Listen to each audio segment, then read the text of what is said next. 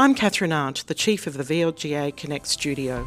Welcome to today's episode, brought to you by the VLGA, your counsellor support network and the national broadcaster on all things local government. Hi everyone, welcome to VLGA Connect, and I'm delighted to have joining me on the program today Jonathan Spear, the CEO of Infrastructure Victoria. Jonathan, you've been on a few times. I reckon if we did a list, maybe you'd be just almost to the top of regular guests. Welcome back. Oh, thanks very much, Chris. Happy to be a regular guest. Always happy to chat with you about all the things Infrastructure Victoria does, which has lots of relevance to VLGA members. Absolutely, it does, and the local government sector more broadly. And there's always something coming out of your office that's worthy of talking about. And what we wanted to touch on today was the recent Home Choices report, which was, as I understand it, the result of about 18 months of research work. That's right, Chris. Yeah, this is a really large piece of Australia-leading research. No one's done work quite like this before, and certainly nothing that is as recent and specific to our Victorian context. So the research is called Our Home Choices, and it is about how people's choices about where they live makes a big difference to the infrastructure needs that we have and how we meet those, and also the important ability to unlock choice for where people live. Right. And that's a really big issue in Victoria currently. So we chose to do some dedicated work, really diving into, what was the underpinning evidence and the policy options to address this connection between home choice and infrastructure delivery. Jonathan, we keep hearing about a housing crisis, not just in Victoria, but right across the world, actually. Was this piece of work a response to that, or something that just happens to be happening at the same time that we hear so much about housing affordability and housing shortages? Well, it's really relevant to housing affordability and choices. But what I want to emphasise, I suppose, is that there's lots of components to the challenges we've got in housing in Victoria and indeed across Australia. And some of those sit at federal government level and some at state and local government level. We have taken a slice of the challenge, and we think it's a really important slice. And it's the choices that people make to live in greenfield development areas. So those new growth areas on the edges of Melbourne, Geelong and Ballarat, which have been booming over the last decade or so. And that's a component of the housing affordability challenge. And the reason we chose to look at that and not, say, social housing or renting or all that sort of thing is not that those aren't important. They are, and we've had other things to say, especially about social housing in the part we think of that as infrastructure. But we specifically focused on home buyers who have been choosing to live in the greenfield suburbs for a couple of reasons. Firstly, Plan Melbourne has an aspiration for around 70% of additional growth to occur in the established areas of Melbourne. Right. And that's not happening. We are at around 50%. Or a little lower. And similarly, there's targets for Geelong and Ballarat, which are also not being met. And the consequence of that is, from an infrastructure perspective, our research from the past shows that it costs between 2 and 4 times more to deliver the infrastructure that a new household needs in a growth area, a greenfield area, compared to scaling up the infrastructure you need in an established area of Melbourne, that kind of incremental change. So it's core to the infrastructure challenge that state and local governments have to meet the needs of our growing communities. And beyond the cost, there's the lifestyles that people lead. Some people, our hypothesis was, perhaps would choose to live in established areas but aren't getting that choice. And that's what we sought to then test out and get really good evidence of. And some of the results were surprising, and they were certainly really informative. Tell us about the ones that surprised you. Yeah, so our methodology of doing the research was that we didn't want to go in thinking greenfield development, bad, established area, good. We had a really open mind to this. And so we talked to people who were living in these places. So first we talked to around 22 focus groups of people living in diverse greenfield development areas and some established areas about why did they choose there and what do they like and not like so much about that. Then we did a really large survey of over 6,000 people. Which were really representative of the population of Geelong and Ballarat and Bendigo. And what they told us is that they start out with, if you like, an ideal home in their minds. And it's probably not surprising. It's a 3 or 4 bedroom home and an established house, a freestanding house with parking and so forth. And then they trade off from there against location and against price and the features of the home. And what was surprising is a couple of things. Firstly, around 68% from memory of people would still choose a greenfield area, right? So the demand for people to live in those growth areas is still strong, and these people know the decisions they're making. So it's very important not to be patronising. Yeah. Lots of people are making a very deliberate choice, and they want the features of the home, that freestanding larger home, and they're willing to trade that away. But the other interesting thing was around 1 in 5 households told us, no, actually, we would like to live in closer to the centre of Geelong or Ballarat or Melbourne, but we're just not being given the choice. We cannot afford it. So middle income earners, which are the sorts of people generally who are buying on the edges of our cities, are being locked out of middle Melbourne. And that's basically because of cost? Cost, but also is because of just supply of high quality, medium density houses, like townhouses and low-rise apartments, which are the sorts of properties that middle-income home buyers might choose to live in instead. They're not being delivered. So that really came through starkly when our economists dug into years' worth of property price data to look at what could people afford in different places, and it was. We knew that there was affordability challenges, but it was very stark about how locked out middle-income earners are. So if we go back to the start, about a 70% aspiration from Planet Melbourne of people living in established areas, or if we look at trying to make the best use of our infrastructure, what was really strongly surprising to us is just how locked out people are from even taking that choice, but so that there's going to remain really strong demand for greenfield housing, and that's okay, right? But if we can do a bit of both, then that makes the task of delivering infrastructure for state and local government easier overall, and actually unlocks choices that people don't currently have. Jonathan, in your research with people who've made decisions to buy in greenfields areas and knowing that the infrastructure generally doesn't keep pace with the growth that's happening in those outer areas in particular, do you get a sense that people are fully aware that that's going to be the case, and whether there's any buyer's remorse once they're in there and they realise the public transport and the road network, etc., perhaps isn't to their expectations? Yeah, it's a really important question, Chris, and that's the question we actually asked people. We asked it both in the focus groups and in the surveys, and also we looked at the economic evidence, the relationship between house prices and where infrastructure is located. Generally, people get it. So generally, they understand that they're paying a lower price. They're getting the home with all the features that they want, the bigger home, a larger home, and they understand that for new areas that are growing, there's some delay involved, and that's going to involve some travel, and their expectation is that over time the infrastructure will catch up. Where people express some frustration to us, obviously, is where stated plans, either the developers talk about or that are in council or state government plans, then don't get delivered after some years, and they express some frustration, but it's varied according to the location. So let's not be patronising about this. People get it. and they're deliberately making a trade-off. They're not silly; they understand, and they're very calculated about this in a sensible way.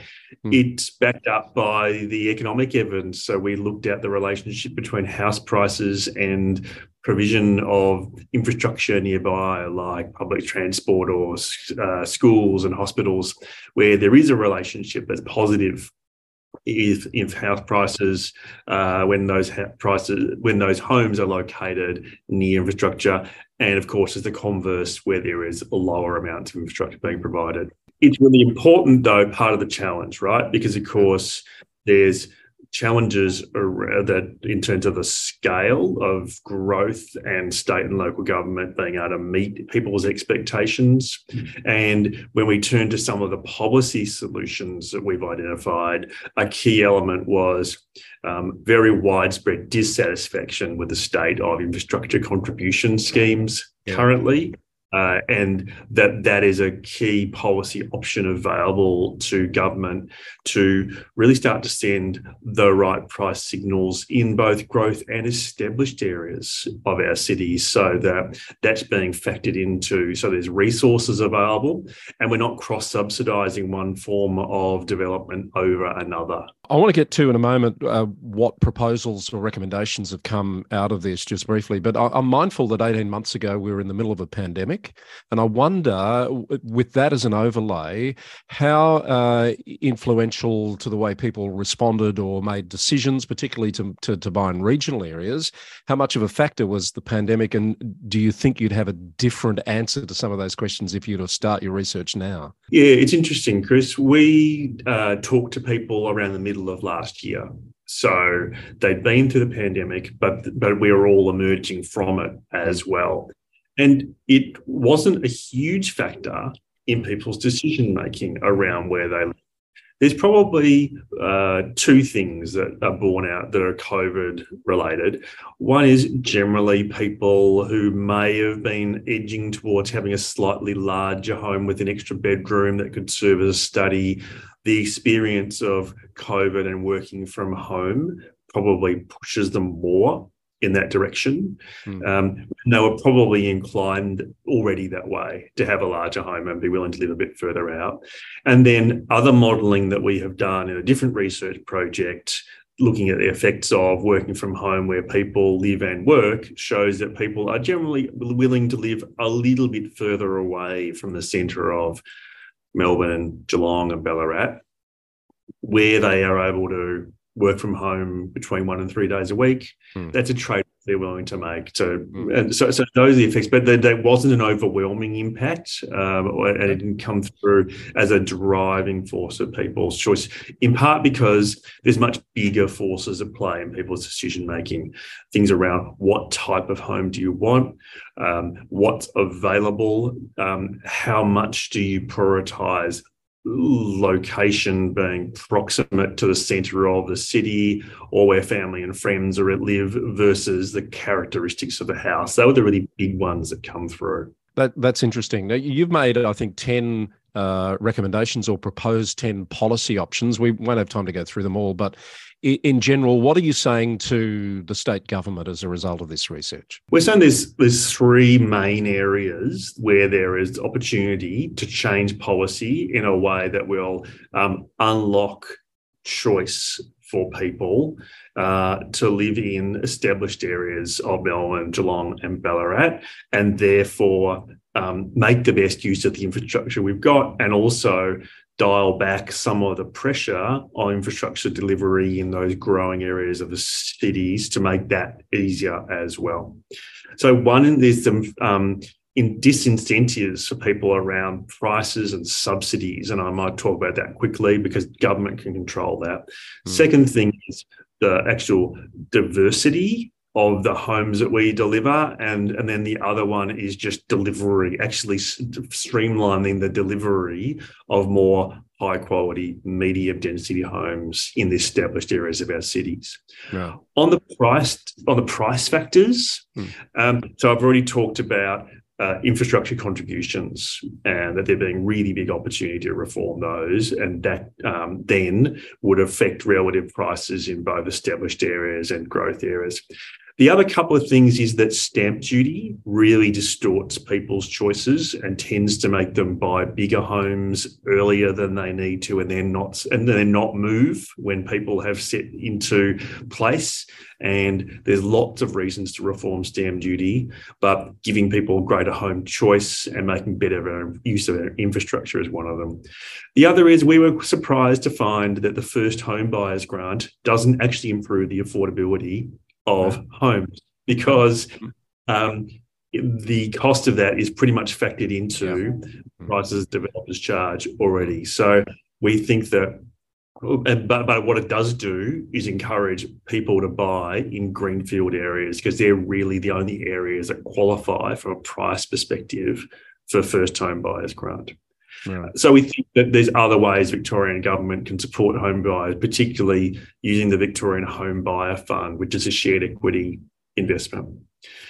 Then when we turn to building more homes in established areas where there's good access to existing infrastructure, especially transport infrastructure, there's some recommendations that I think are particularly relevant to local governments and the role that the state and local government have. So we have recommended that the state government set targets for the type and number and size of new homes in each local government area, and that they do that in collaboration with local governments. And that local governments be offered incentives, in particular incentives like planning assistance and infrastructure delivery assistance, to actually then progress the achievement of those targets, which need to be monitored on an annual basis. So we've got a sense of the progress we're making. So set targets and then measure progress to meet them, which we just currently don't have at the moment. The second one is prioritising and streamlining approvals for urban renewal precincts, where there's big opportunity to deliver greater diversity of housing more quickly. And the third one is around low-rise apartments that are well located near transport connections. We think that there could be much greater use of the existing residential growth zone that is designed to facilitate the delivery of low-rise apartments. But there is a genuine concern around quality of apartments. Right. So we think that there should be better standards issued for low-rise apartments, so up to sort of 4 stories, and that could be in the planning provisions.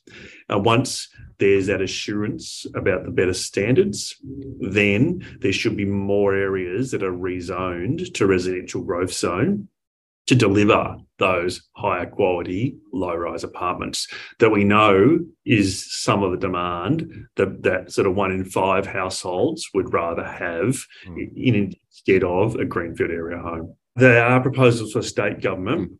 What we've emphasised is that there's real opportunity to collaborate with local governments, right? Yeah. Particularly in the identification of the areas in each local government area that are most appropriate for greater high quality low-rise apartments and townhouses. We're not talking about high-rise towers willy-nilly throughout the suburbs. We're talking about being very deliberate about where this development occurs.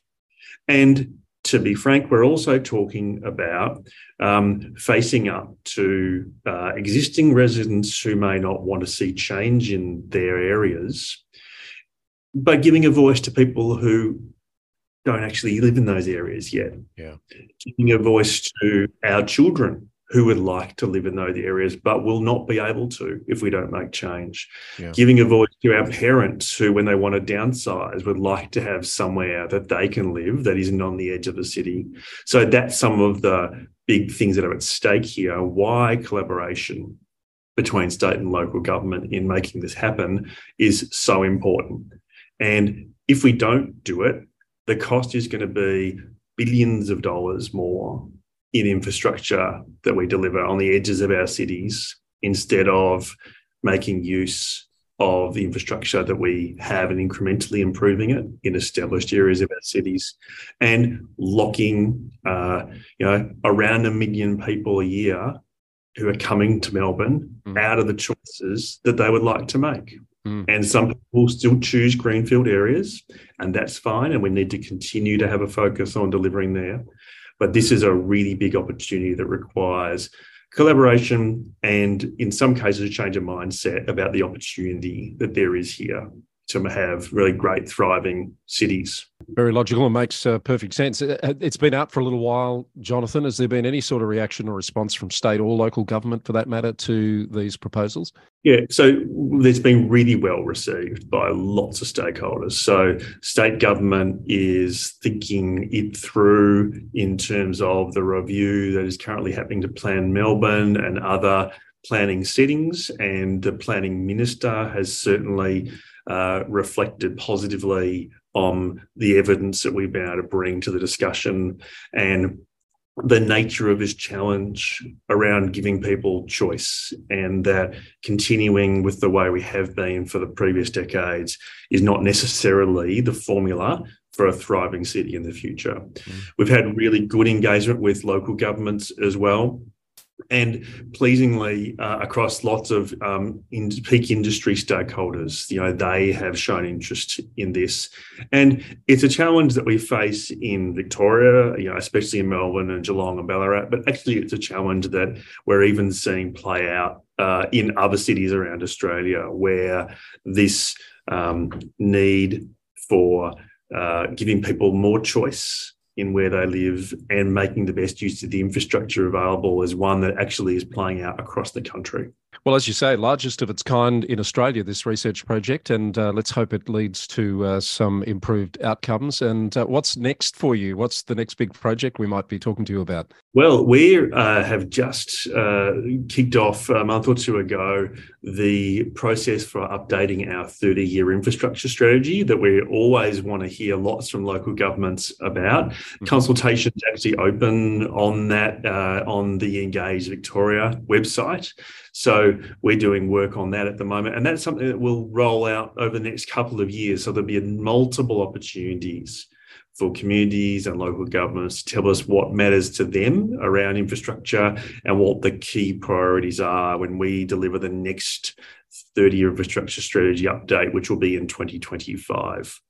The other thing we're working on is how to make the best use of buses across Melbourne. We think that's a really big opportunity. And so I'd love to come back and maybe have a chat with you about that too, Chris, when that's ready later in the year. We'll look forward to that. That's always a hot topic, isn't it?